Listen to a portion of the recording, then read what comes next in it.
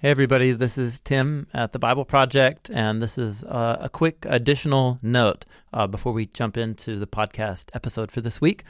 Like you, I'm being inundated with news, updates, and conversations about this novel coronavirus pandemic, and it's really important that we all stay informed so that we know what to do.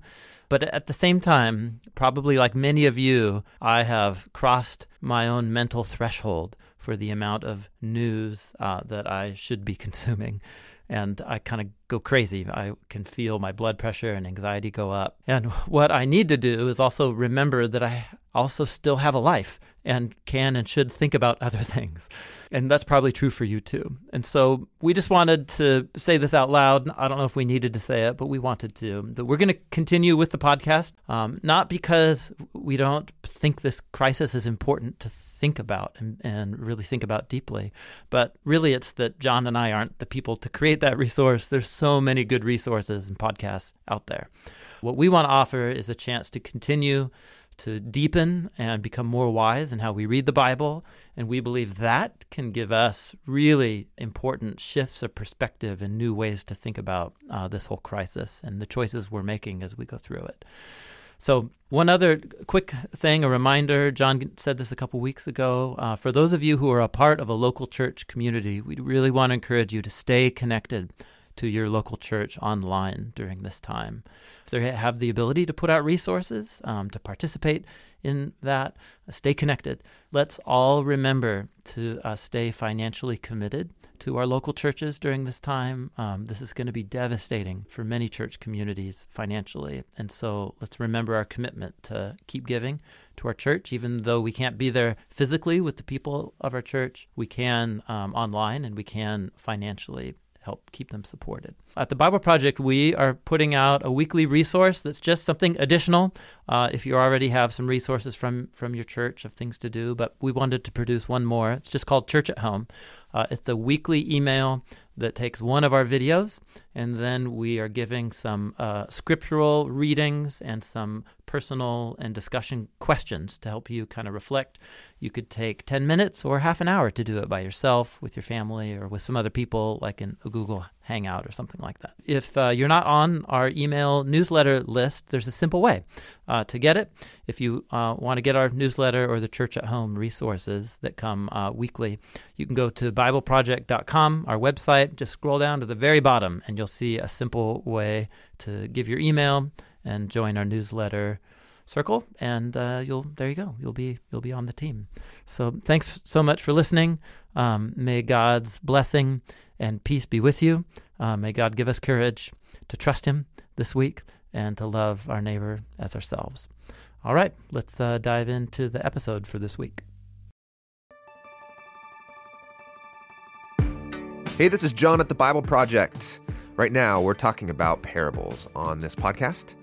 And it's easy to think about the parables of Jesus as just great moral lessons that we can go away and slowly chew on throughout our lives. But for Jesus, in his setting, sometimes the purpose of the parables were meant to create a moment of crisis. Jesus coming to Israel is the culmination of that covenant story and saying, you guys, it's now or never. We're either going to be the light to the nations in the city on the hill that Isaiah said. The only way it's going to happen is if you follow me and the kingdom as I'm presenting it. The Jewish people believed that from among them would come a leader, the Messiah, who would bring Israel and the whole world into a new age of peace and prosperity.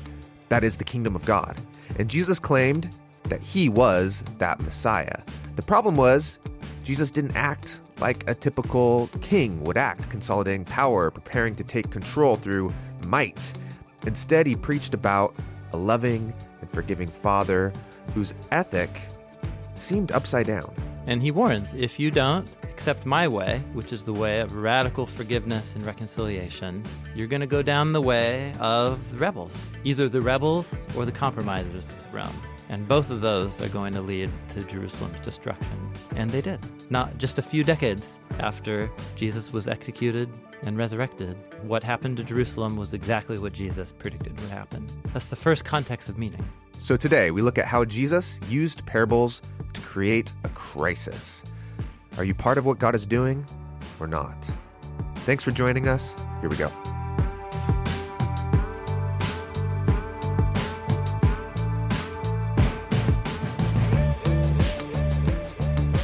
Okay, here we are talking about the parables of Jesus. Yes. How to read them wisely, how to appreciate what Jesus was doing with these parables. That he wasn't just some moral teacher explaining moral ideas and theological ideas and decided parables are the best way to do that.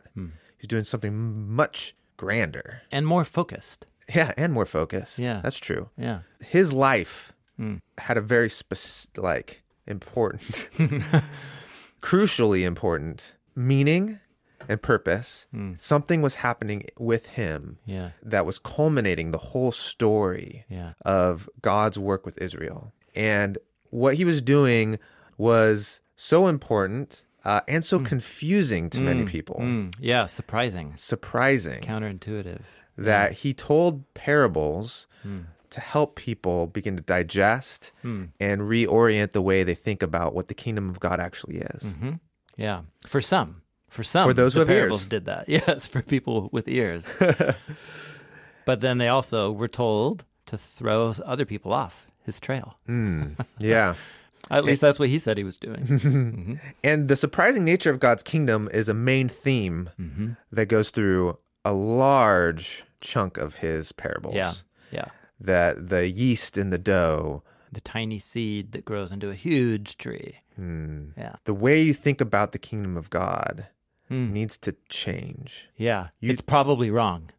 Yeah. The assumption is probably wrong. Let me give you new word pictures, images, metaphors to reshape that if you have ears to hear. Yeah. There's two other themes you want to walk through. Yeah. And so let's get into those. Yep. So yeah, if the first was about the kingdom of God, the way Jesus is bringing it, it's the real fulfillment of the whole story of the Hebrew Scriptures and of God and Israel. But the way that it's coming is going to surprise you. That's the first main theme in the parables. Another big main theme in the parables is similar, but it is different.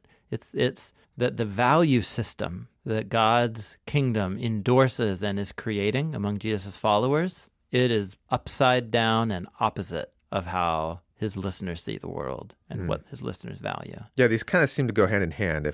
They do, yeah. The way that it's arriving is surprising. Here is the order, The effect it has. the social order that it creates is Equally surprising. equally surprising. Yeah, you're right. They are related. So into this category go most of the parables that typically get assigned teaching moral truths.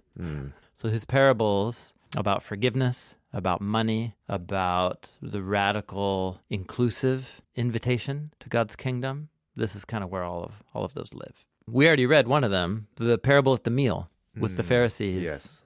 Is a stellar example. You think this is the party where you're all important? Yeah. The real party's down the street where all the people you think are not important are there. That's right. So the point isn't, like the previous category, how and when it arrives. The kingdom of God arrives. What is the nature? It's when the kingdom of God arrives, it will assert God's rule over the world, and people who want to live in that kingdom will take on the way of life that the kingdom of God endorses. What is that way of life? Yeah. Well, surely, that guy says at the table, it's like a bunch of Jewish men sitting in social rank in a room. Eating a meal. Because, right? When you put it that way, no. No. Jesus says, no, it's not like that at all. Oh, wow. So think the parables about forgiveness. One he tells at another meal at a Pharisee's house, and a woman, a sex worker, that gave up that way of life and income, joined his band of followers, comes and pours the perfume on his feet. And in a room full of religious experts and authorities, right? This woman walks in. This is such a moment of public shame For Jesus. in their eyes on Jesus.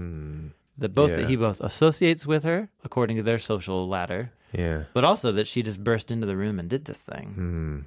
That's right. And then, so Jesus tells a story. There were two guys who one owed, I'm making up the numbers here, whatever, 50, one owed 10,000. Yeah. And the lender forgave both their debts. Which one's going to be more grateful? Yeah. All right. And then the guy says, well, the one who was forgiven more. And then, he's made the point. Yeah. So the real value set of God's kingdom is not your own self-made social status. The kingdom of God doesn't endorse our currently existing social ranks. It actually undermines them with the radical gift and grace nature of the kingdom. So it creates a flat social playing field. That's a big theme in Jesus' teachings. But notice his teachings about forgiveness ultimately are getting to this social rank issue even.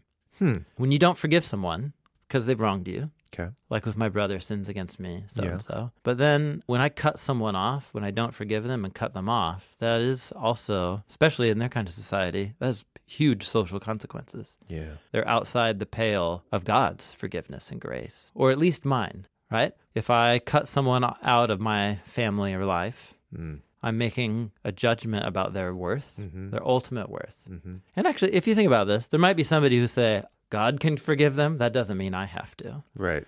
But Jesus... Or that you can forgive but still have boundaries. Yeah, that's right. And forgiveness, this is in Matthew chapter 18, forgiveness is different than reconciliation in Jesus' mind. Okay. You can forgive someone and not be best friends with them again and not even have to really be around them. Where does Jesus... At least by yourself. Talk about when he says if someone wrongs you, and then he says, go to them yourself. But if that's not a safe situation, don't ever be alone with them again. Go with a couple others. Then bring more people in. So for an unreconciled relationship, Jesus doesn't envision that you hang out with them. Yeah. Magic reconciliation. Yeah. In fact, he tells you not to hang out with them alone. Yeah. It's not a safe situation. So, but you can still forgive a person. So there's a difference between I'm holding out forgiveness and I see you as lesser. That's right. Yeah. In Jesus' mind, that's... So when God forgives somebody, his aim is at full reintegration, reconciliation, and inclusion within the covenant family. And God's people, right? This is why in the Lord's Prayer, forgive us our sins just as we forgive. Yeah. So forgiveness is actually one of the ways that God's people imitate the arrival of the kingdom of God. It's an expression of the value set. So this is a good example. Jesus is a moral teacher. So he taught about forgiveness. Yeah, I see.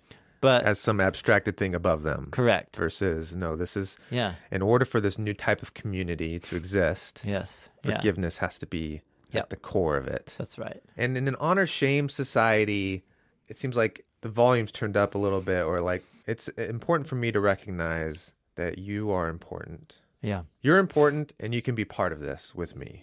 And so I'll forgive you. Versus you can forgive even if you don't... I don't know. I'm not. Yeah. No, you can forgive them.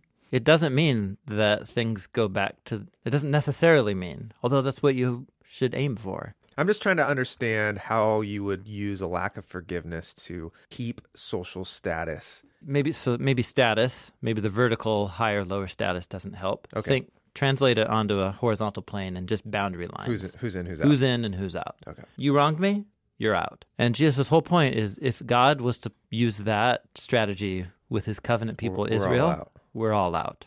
Yeah. And the radical gift of God's kingdom that is so surprising is that we don't even realize how outside of the boundaries of the covenant we all are. And God is still inviting us inside to the party, at least while there's time. And God has conditions for joining the party. Totally. He can forgive and That's say, right. come to the party. Yeah. And in the same way, we can forgive people and say, let's work towards reconciliation. Yes. But there's a healthy way to go about that. Yeah, that's right. So that's kind of another category within these parables about the kingdom of God value system is its radical invitation to any and all, regardless of status, rank, or your place in relation to the boundary lines. Yeah. Could be the workers in the vineyard, where the guy hires people all throughout the day. Right. And they pays them the same. And pays them all the same. Yeah. And then the guys working all day are so ticked off. Yeah. And he's just like, what? Right? The farmer's fair wage. Yeah. No, what he says is, are you angry because I'm generous? You're angry at me for being generous. Yeah. Yeah, because you weren't generous to me. You're generous to this guy. If you're going to be generous, be fairly generous. Yes. Right. Which defeats the whole purpose. Be generous according to people's worth.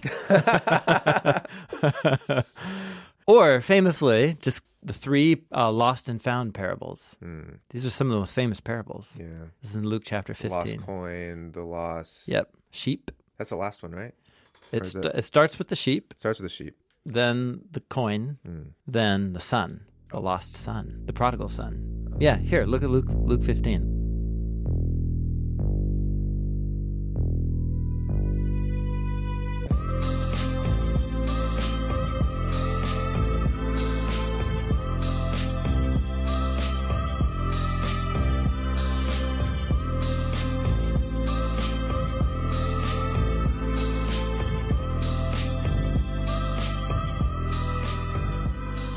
Luke 15.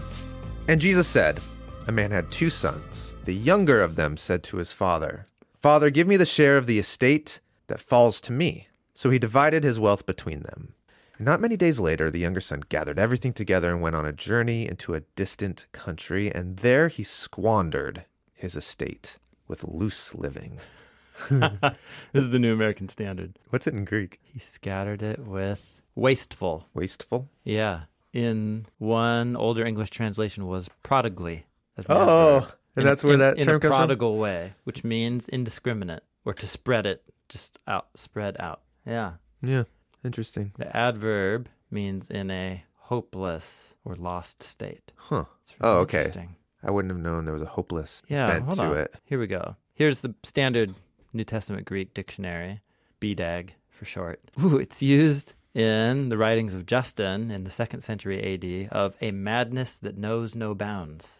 Wasteful. Prodigal. Prodigal. Yeah. Wasteful. Yeah, So he thanks just for went the out detail. and he blows it, wastes it all. just, went on a bender. Mm-hmm.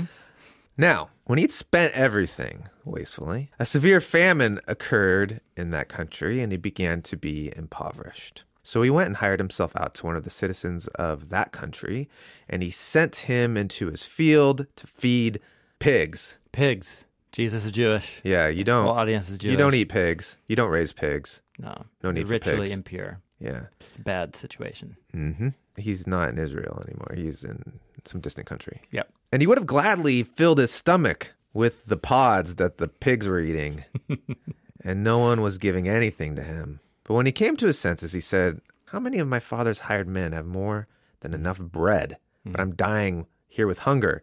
I will get up and go to my father, and I will say to him, Father, I have sinned against heaven, and in your sight I am no longer worthy to be called your son. Make me one of your hired men. So he got up and came to his father, but while he was still a long way off, his father saw him and felt compassion for him, and ran and embraced him and kissed him. And the son said to him, Father, I have sinned against heaven and in your sight, and I am no longer worthy to be called your son. But the father said to his slaves, quickly bring out the best robe and put it on him, and put a ring on his hand and sandals on his feet, and bring the fattened calf, kill it, and let us eat and celebrate. For this son of mine was dead and has come back to life. He was lost and has been found. And they began to celebrate. Okay, so let's pretend that the parable stops there. Most people do. Because it doesn't. Yeah, that's right. Or at least most people's imagination. Yeah. So if you stop the parable right there, it has the same Structure as the other two. plot structure as the sheep and the coin. Yeah. Yeah, except there is one important difference in terms of the characters' development here. In one, it's a sheep. Yep. The other one, it's a coin. Yep. And the sheep and the coin aren't blamed. Yeah. They're not active characters in those little parables. Yeah, the active character is the shepherd, shepherd and or the woman. That's right. It's the most developed character. So here, the father becomes a real developed character, and so does the thing that is lost. yeah. So if you use that grid, then you get 2, and if this is a 1, 2, 3 is the punchline, Yeah. you kind of expect this, right? So the point, the son's portrait is really developed. Mm-hmm. He asks a shameful claim. The thing that you would give to me when you die, give it to me now. Yeah. Yeah, that's not awesome. In today's day and age, it's pretty normal. Like, can I have some of my, some of my I see. inheritance now? Oh, I see. Yeah, got it. Yeah, he asked for the whole thing as opposed to part of it ahead Yeah. of time. Yeah. wanna- And it's not because he's in dire straits now. Yeah. He just wants it. He just wants to go party in another Yeah, nation. yeah, totally. Okay, so notice that Jesus spends a lot of time developing the nature of this self-imposed exile. Mm. In fact, let's run with that observation. It's about an Israelite son who squanders the generous thing that the father wants to give him in good time, but he wants it now. He sees it and he takes it. Sees, he takes. And then he exiles himself to the land of the Gentiles, and then finds himself as a slave among the Gentiles. And there he comes to his senses and is like, I've made a very bad decision. Are you quoting something? I've made a horrible mistake. Yeah, that's it. What's that from? I don't know. I don't know. I've made a horrible It sounds so familiar. Yeah. I've made a terrible Is that what it mistake. It's a meme. Oh, it's from Arrested Development. It's something the Job character says. Oh, I've made a huge mistake. I've made a huge mistake. Oh, that's right. Okay. It's that moment of just honest self-reflection. Totally. I've made a huge mistake. Yeah, that's right. Okay, first, let's just stop there. This is for sure Jesus is activating the story of Israel, right? Shaming their father, which is a normal metaphor in the prophets for Israel as the son of the father who raised them. This is Hosea 11, all throughout the book of Hosea. Yeah. And then taking the things that God gives them and wasting them. them. This is Hosea chapter 2. And then now being lost and slaves in a distant land to the Gentiles. Yeah. This just has the whole story. This is the story of Israel. This is the story of Israel. So wait, the younger son is the story of Israel. Yeah, or at least it's meant to echo that. Yes. And then the whole point is that this son now thinks that he's unworthy and outside the bounds. Yeah. And surprisingly, what he discovers is that his father will, how do you say, the idea that he tucks in his garments and running and embracing him. Enthusiastically brings him back. Yeah, it's extreme. Like the point is, Jesus is turning up the volume on the extreme emotion that the father experiences, and that also contrasts what the son thought would happen. The point is, this father is way more forgiving and merciful than the son ever imagined. And notice the line, what the father says, repeats what the shepherd and the woman said in the previous parables, right? The shepherd said, I found my sheep that was lost. The woman said, I found the coin that was lost. The father says, he adds a new metaphor. The son of mine that was dead has come back to life. He was lost and has been found. So now all of a sudden, being lost is being equated with death. Being found is equated with resurrection, new life. This has Ezekiel 37. Which is? The Valley of Dry Bones. Valley of Dry Bones. Exile is like death. People in exile say, our bones are dried up, sitting here in Babylon. And God says he's able to bring life to the dead. This has echoes of the Hebrew prophets all over it. Yes. This is kind of a meta commentary on the story of Israel. Yes. But remember, who's he saying this to and about? Yeah. To people who are judging that he is offering inclusion to people who seem like they're way too outside the boundary lines. So he tells a story that imitates the story of Israel breaking covenant, going to exile, but being invited by radical generosity back into the real promised land and the party and resurrection and the renewal of the covenant people. This is actually very similar then to the party thing. How blessed is the Shabbat meal in the kingdom of God? And Jesus tells a parable, this isn't actually that party. The real party is the thing that I'm doing with the poor and the crippled and the lame. It's very similar here. In what way? The tax collectors and sinners are coming to Jesus, and they're having these meals and these parties. And the religious leaders grumble. Because clearly, when the kingdom of God comes... It's not going to be a party like this. No, and it won't include those people. Yeah. Again, Malachi chapter 4, the day of the Lord is coming, like fire, who can stand? Yeah, It'll be clear. Bring a separation between the righteous and the wicked. And in that moment, then, the Pharisees think they are the ones in the oppression of exile, and we're waiting for God's kingdom to liberate us. And Jesus is retelling the story of Israel, but he's swapped out the players. So the real people who are sitting in exile are the people that you, Pharisees, have written off. The Israelites you've written off from the covenant life of Israel right now in the present. You've exiled them. And so I'm including them through radical generosity in these parties, these celebration parties. I guess just, again, it's the multiple layers of the story here. You are representing us as a nation. You're representing God. You're representing God in what he's doing through us for the world. And don't you realize that central to the story is that we've been blowing it, and we even had to go out into exile, and God just radically, generously is bringing us back. And if you have that in mind, why would you look at these people and think that they're worse than you are? That's right, that they're worse than you are. It's the like, you are that man. Yes, that's moment totally right. with Nathan and David. David. Yeah, that's right. Yep. Oh, I never saw that in this parable. That's right. Wow. That's right. And that's why I had you stop there, because that's what the whole actual last movement of the parable is about. The actual parable goes on to tell the story of the older brother who sees this. So I'll continue now, and this will all kind of pop. So verse 25, now the older son was out in the field. He came and approached and heard the party, the music and the dancing. He doesn't even go in. Yeah. He tells one of the servants to come out to him, and he says, What's all this? Yeah. The servant said, well, your brothers come back, and your father killed the fattened calf because he received him back, safe and healthy. But he got angry.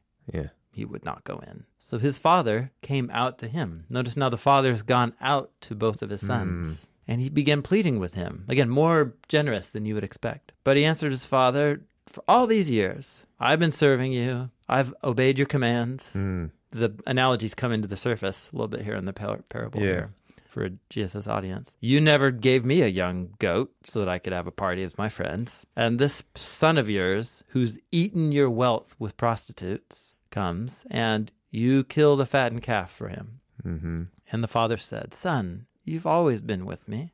Everything that is mine is yours. But we had to celebrate, for the brother of yours that was dead has come back to life. He was lost, and now he's been found. So the thing that's new to me in this telling, I understood that the older brother, the religious leaders are supposed to identify with the older brother. Yeah. But first, they're supposed to identify with the younger brother, too. Correct. Yes, that's right. Ultimately, that's the story of us all. That's right. All of us, Israel. Yeah. And maybe you, in your own personal journey, have never done an exile. Yeah. But that's our collective story. That's right. You're part of that. Yeah, that's right. And so first, empathize and identify with that. But now realize in your personal story, you've never actually gone out and done that. Like, you're the older brother. Yeah. Yeah, that's right. The goal is for the Pharisees and the tax collectors and prostitutes to all see themselves as the younger brother. Equally culpable and guilty, equally mercifully forgiven by the Father. In this moment, the Pharisees have placed themselves on a higher status. Yeah. I never left. But here within the covenant. Yeah. So it's not like the Greco-Roman social ladder. It's the covenant within the covenant. And it's so interesting that they never left, but they're not at the party. Yeah, that's right. Yeah, right. I've been with you. I'm here. Oh, I didn't leave. Point. And the father's like, no, you're. But you're not at the party. Yeah. Come to the party. Right. We're having a party. Yeah. He's like, no, I don't want that party. Yeah, that's right. That party doesn't jive with me. That's right. And now we're back to the surprising nature of the kingdom. The real party is happening in a way and in a place that the people who thought. Just because you're here doesn't mean you're actually here. Yeah, that's right. Yeah, totally.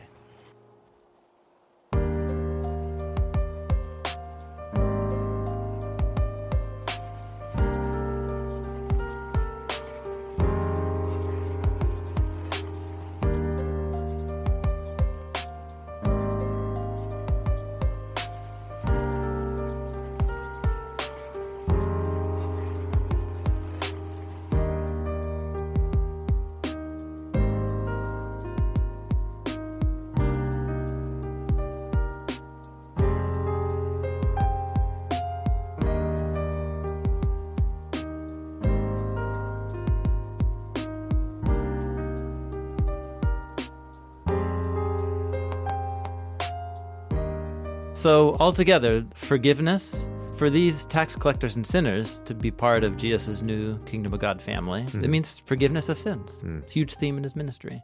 So we receive God's forgiveness of sins to become a part of the new covenant people. And we should imitate that towards each other through radical forgiveness. And what radical forgiveness, because of God's generous grace to renew the covenant, that creates a very diverse group of people. Yeah, which then brings us back to the surprising nature too, in the stories of kind of like the wheat and the tares. Is that the right story where they're both, Oh, it's they made both up of grow? the righteous and the wicked, but you can't tell them You apart can't tell right them now. apart. Don't try to. That's right. Don't try to come to this party and tell me Yeah. who's supposed to be here or not. Yeah, that's right. Yeah, because some weeds look like wheat, Yeah. and some wheat are actually weeds. Because I think that's the concern, right? Yes, Is that yes. a sex worker comes in, and you're kind of like, can we really trust this person actually is gonna Yeah. change and fit in? And Yeah. it's kind of like this. They really got to prove it. And Jesus is like, look, like, don't worry about that. It's not your responsibility. That's not your responsibility. Yeah, that's right. Yeah, that's right. Man, it's so interesting to think about a community of people that are following Jesus together, but you walk into it and it's kind of uncomfortably like, wait, is everyone here actually really? Yeah, committed. Yeah. Totally. This has been a perennial issue throughout the history of the Jesus movement, right? So we're ranging broader now. Once you get into the letters of Paul or of the apostles, you're at a different moment Yeah, that's in the true. story where now you're out there in the Greco-Roman world and you're a persecuted religious minority. Yeah, And so knowing who's really committed, is more important. it matters. So Paul says to that guy sleeping with his Yeah. mother-in-law in Corinth, Yeah, he's like, you're doing something that's shameful even in the eyes of our Greek and Roman neighbors. yeah, You're going to bring like the governor down here to shut down because he'll think we're just this weird sex cult. yeah, They're going to shut us down. yeah. Expel that guy. So he expels that guy. Or at least he asks that he's going to be expelled. And then you find out in 2 Corinthians that freaked the guy out and that he softened his heart and turned around. But tribal boundary maintenance sometimes, in some moments, really is important to exclude certain kinds of behavior. But there's a balance between this radical inclusive. It's a balance. I don't know if I'm trying to imagine that Jesus is saying, let's just excuse behavior. That's right, yeah. Yeah, that's right. Because the tax collectors who were there very clearly also heard him give the Sermon on the Mount. Yeah.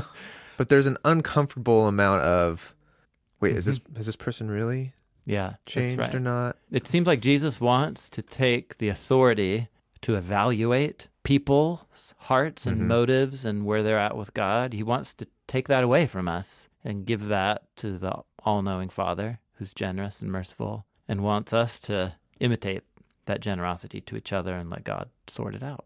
Yeah. Yeah, well, now we're getting into the last part of our conversation, which will be how to wisely interpret the parables and understand how they speak to us today. Can I ask one more question about this parable of the prodigal?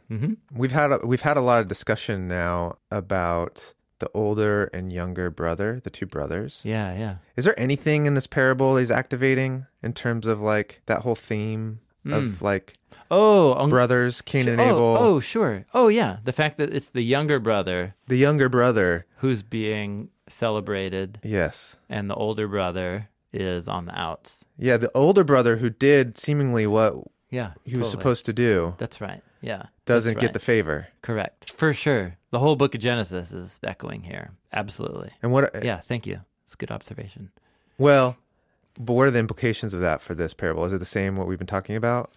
Well, it's embodying the same theme of Genesis, is that God's electing generous blessing, the people who he chooses to make as the icons of his generosity in the world, or the vehicles of his generosity, are always the outsider, the no-name, the one of lower rank, in order to shame the wise, to put it in the language of Paul. That's part of what that theme's doing in Genesis. Got it.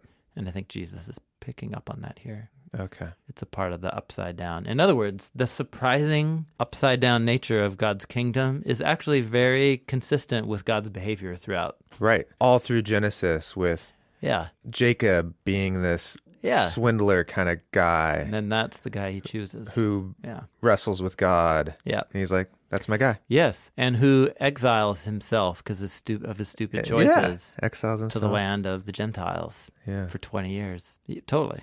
Wow. Yep. Trying to imagine Jesus like sleeping under the stars one night because he didn't have anywhere to stay. And he's got the stories of Genesis memorized, so he's just reciting Pondering them. And he's thinking up a new parable. Mm-hmm. At some point, Jesus thought up this parable Yes. with all these little details. Right. He crafted it. Yeah. And this is a story produced by a mind saturated in the Torah and the prophets. Yeah. Yeah, so good, man.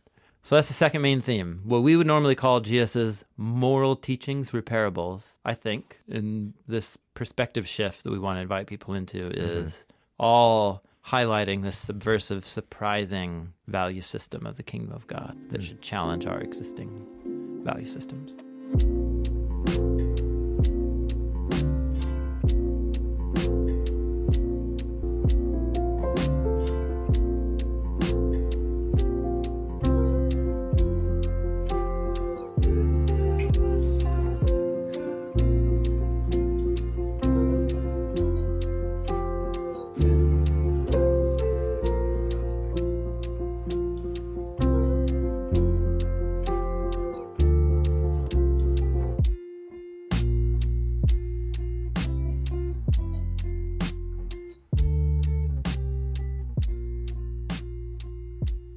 The third main theme.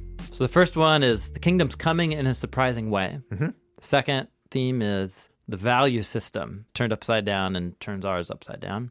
The third is parables that focus on a moment of crisis brought about by Jesus offering the kingdom here and now. You better make your decision. So these are a variety of parables. These are either parables about, hey, somebody is given something, and then there's a long period, and then the person who gave it comes back. Yeah. There's a reckoning. So there's that theme. The reckoning. The reckoning. The king returning, the master coming back. Yeah. The landowner, this kind of thing. Or these would be parables of, hey, there's two ways, two choices you can make right now. You do this, destruction. You do this, life and blessing. In both those cases, It's a different type of reckoning. different type of reckoning. But the point is there's a decision to be made that Jesus' offer of the kingdom puts in front of Israel in this moment. The first one of like the manager coming back, the owner, the reckoning, that seems to be in contrast to the surprising nature, which is the reckoning isn't happening quite yet in the way you would expect. Yeah, that's right. Yep. This is kind of saying like it will come. Yes, it will come.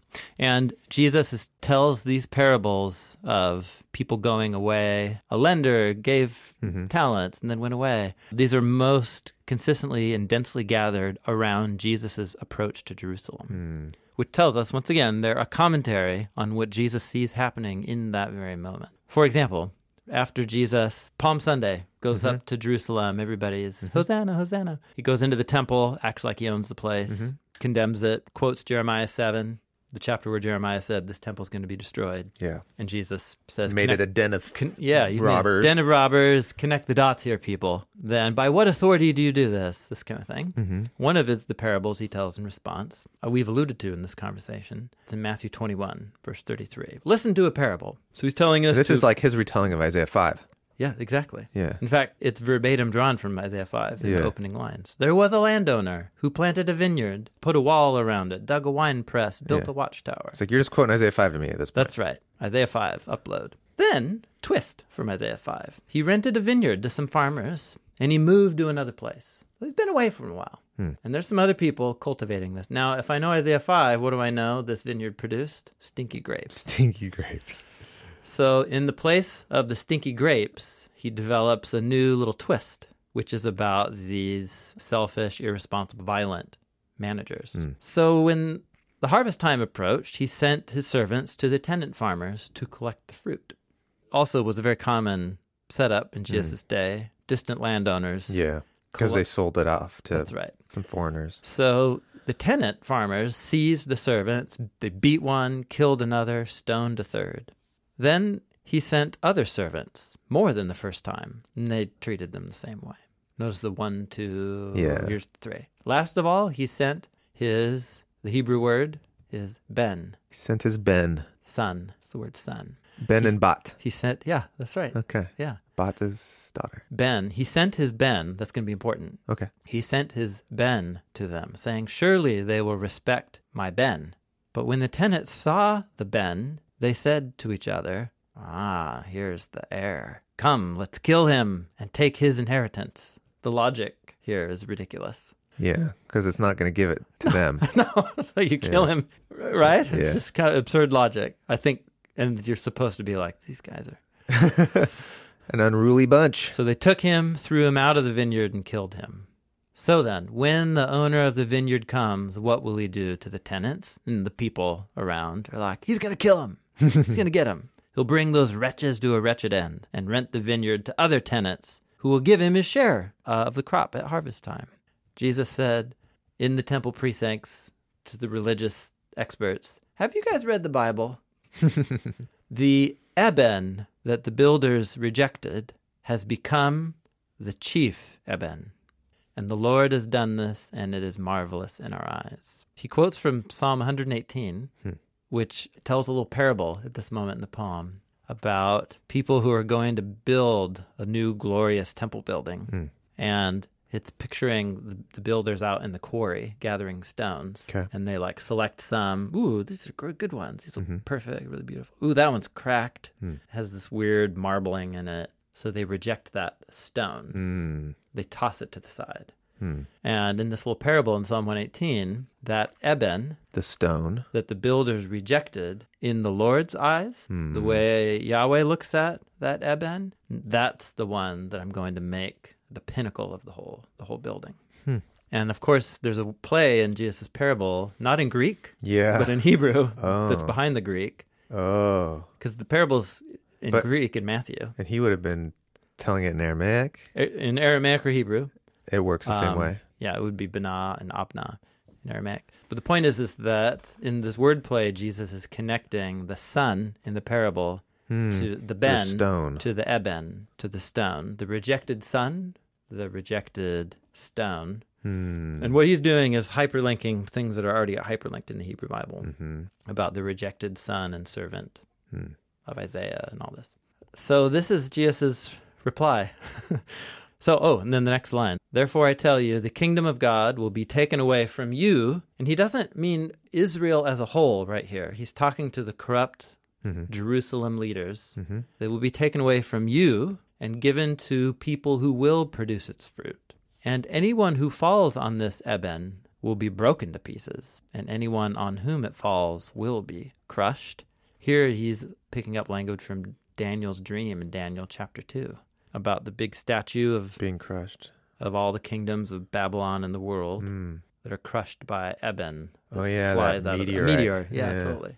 And when the chief priests and Pharisees heard the parables, they knew he was talking about them. Yeah. So he is no longer concealing what Well, he just said, means. this is going to be taken away from you. Yes. Yeah, that's right. So this is a big, major theme, crisis parables, sometimes what scholars call them. What often happens, especially with other ones, where the guy who gives talents, right, units of money to these people, and he goes away on a long journey, what has tended to happen in church history is we take them out of narrative context, and we read them from our moment in the story. Here I am, a follower of Jesus. Jesus is like the guy giving me money and opportunities. I better not squander them, or else God's going to cast me outside where there's weeping and gnashing of teeth or something. And so again, what we're doing is we are taking them out of the context the gospel authors are putting them in, which changes the whole meaning of the story, it seems to me. How does it change the meaning of that story? Well, this is a unique and unrepeatable moment in the story, so to speak. Jesus coming to Israel. Jesus coming to Israel is the culmination of that covenant story and saying, you guys, it's now or never. We're either going to be the light to the nations in the city on the hill, that Isaiah said. Yeah. And it's the only way it's going to happen is if you follow me and the kingdom as I'm presenting it to you. There isn't like another exile. We'll get there. That's in the step of how we first hear the parable in its context. We get the main idea. Then the step is, how can we turn that into a principle or a truth that we can apply in an analogous way in the present? Well, when I say that, I guess I'm saying God's been working with Israel. Yes. There's this culminating moment here where it's like the train's arriving. Yes. And this is happening. This is how God's working with Israel. And that's a crisis moment. Forces you to make a decision. Make a decision. Yes. Are you part of this or not? That's right. So even though it has a totally different structure, at the end of the Sermon on the Mount, Jesus says, the one who hears my words and does them is like the one who builds his house on the rock. The one who hears my words and doesn't do them, build your house on the sand. It's the same point in terms of the mission of Jesus to Israel. It's the same point. It's my kingdom is the only way that Israel is going to fulfill its covenant purpose. My kingdom will stand, the rest will sink. Yeah, if you don't follow my way, which is surprising and subversive, and he gets that. That's why he tells the other parables. Yeah. But if you don't follow this surprising twist of the kingdom story, you're going to destroy yourselves and be destroyed. And that's why these parables are all integrated with predictions of Jerusalem's destruction in the gospel narratives. In other words, Jesus will go back and forth predicting the destruction of Jerusalem and these types of crisis parables, because that was the moment that he was trying to force that issue with the Israel of his day. Yeah. So there you go. We'll in the next. This is a cool parable. I mean, he this whole sun and stone thing is really cool to see. He's talking about himself then in the parable. Like he really inserts himself. Yeah, that's right. It's clearly about him in a clear way. That's right. The sun comes, the third thing, and then they kill the sun, and it's so he's reflecting on what's going to happen. Yeah, and he's intentionally stirring the pot. And like you said, these parables are getting more. Yeah, they're getting more intense as he gets closer to Jerusalem because these parables are commentary, what he sees happening. That's right. And so he sees himself coming in, and he knows he's going to get killed. That's right. Yeah, just all of it. The young women at the wedding who don't fill their lamps with oil, and then they reach a moment where it's too late. Yeah. Same thing. The sheep and the goats. The wedding banquet, the guy who didn't have on the right wedding clothes, and he's kicked out. These are the parables that are hardest. And they're usually hard because we don't read them in the narrative context of Jesus' mission, and we try to make them about theological. We try and put them in a different story. All these are about the crisis moment for Israel. In the moment that Jesus is telling them. That's right. That's right. And when you read them in that context, which is the one that's provided for us, not only do they make so much more sense, they honor what Jesus was actually doing. So for example, sheep and goats, just really quick. How does this context reorient that parable for you? Yeah, that's a... that's a classic, very simple one. Totally, that's right. So the whole point of that parable is there's a group of people called the least of these, of my brothers, who were poor and destitute and imprisoned. Yeah. And people who feed them and receive them and take care of them are the ones who receive the kingdom, the people who don't. So here... That's a commentary on his whole ministry. Yes, and specifically about how as Jesus is passing from the scene, he tells that right before the night of the Last Supper, which is the moment where he passes the baton, where you all are going to be the ones who now carry on the mission. In Matthew chapter 10, when he sends out the 12, which is the first moment he starts training them to carry on, he says, anyone who gives a cup of cold water to these little ones of mine receives you. So, yes, what the parable of the sheep and the goats about, it's often made into a parable about here's how God thinks about you and how you treat the poor in general, and how you treat the poor in general determines your eternal destiny. Yeah. But do you see what we've done? We've taken the parable out of its context and we've swapped it. We've swapped the original characters, which is Jesus and the leaders of Israel and his disciples. Yeah. And we turned it into a different story. So it's another moment where how Israel will respond to the disciples as they go out and represent Jesus, and as they're persecuted and imprisoned and homeless like Jesus. How people receive the gospel through the apostles will determine whether they participate in the kingdom of God or not. Okay. So we'll actually talk about this very issue in the next episode. Yeah, because then you can stop there and go, but what is it about helping the poor and accepting the poor? And and you can still gain those truths of how important that is to God. That's right. But to try to create a theological framework of like who's in and who's out kind of thing, generalized out, that's where you kind of get in more hot water. I'm just saying we need to insert an extra step in our study of the parables, which is to take their narrative context in the mission of Jesus in the first century seriously and let that determine what it means. And all of these crisis parables Correct. seem to have the similar context, which is the crisis is Israel's story is culminating in Jesus. Yeah. What are you, Israel, going to do about that? Yeah. Because and he warns, if you don't accept my way, which is the way of radical forgiveness and reconciliation, you're going to go down the way of the rebels, either the rebels or the compromisers with Rome. And both of those are going to lead to Jerusalem's destruction. And they did. Not just a few decades after Jesus was executed and resurrected, what happened to Jerusalem was exactly what Jesus predicted would happen because they didn't adopt his way. And so that's the first context of meaning. What the parables now mean to us as readers of the gospel, that's very important, but we shouldn't ask that question at the expense of thinking about their first context. Thank you for listening to this episode of the Bible Project Podcast. If you're enjoying the series on how to read the parables and you have a question about anything we've talked about, it's time to send those in because we're going to get ready for an upcoming question and response episode. So record yourself asking the question, give us your name and where you're from. Try to keep it to around 30 seconds or so. That would be great. And you can send those to info@bibleproject.com.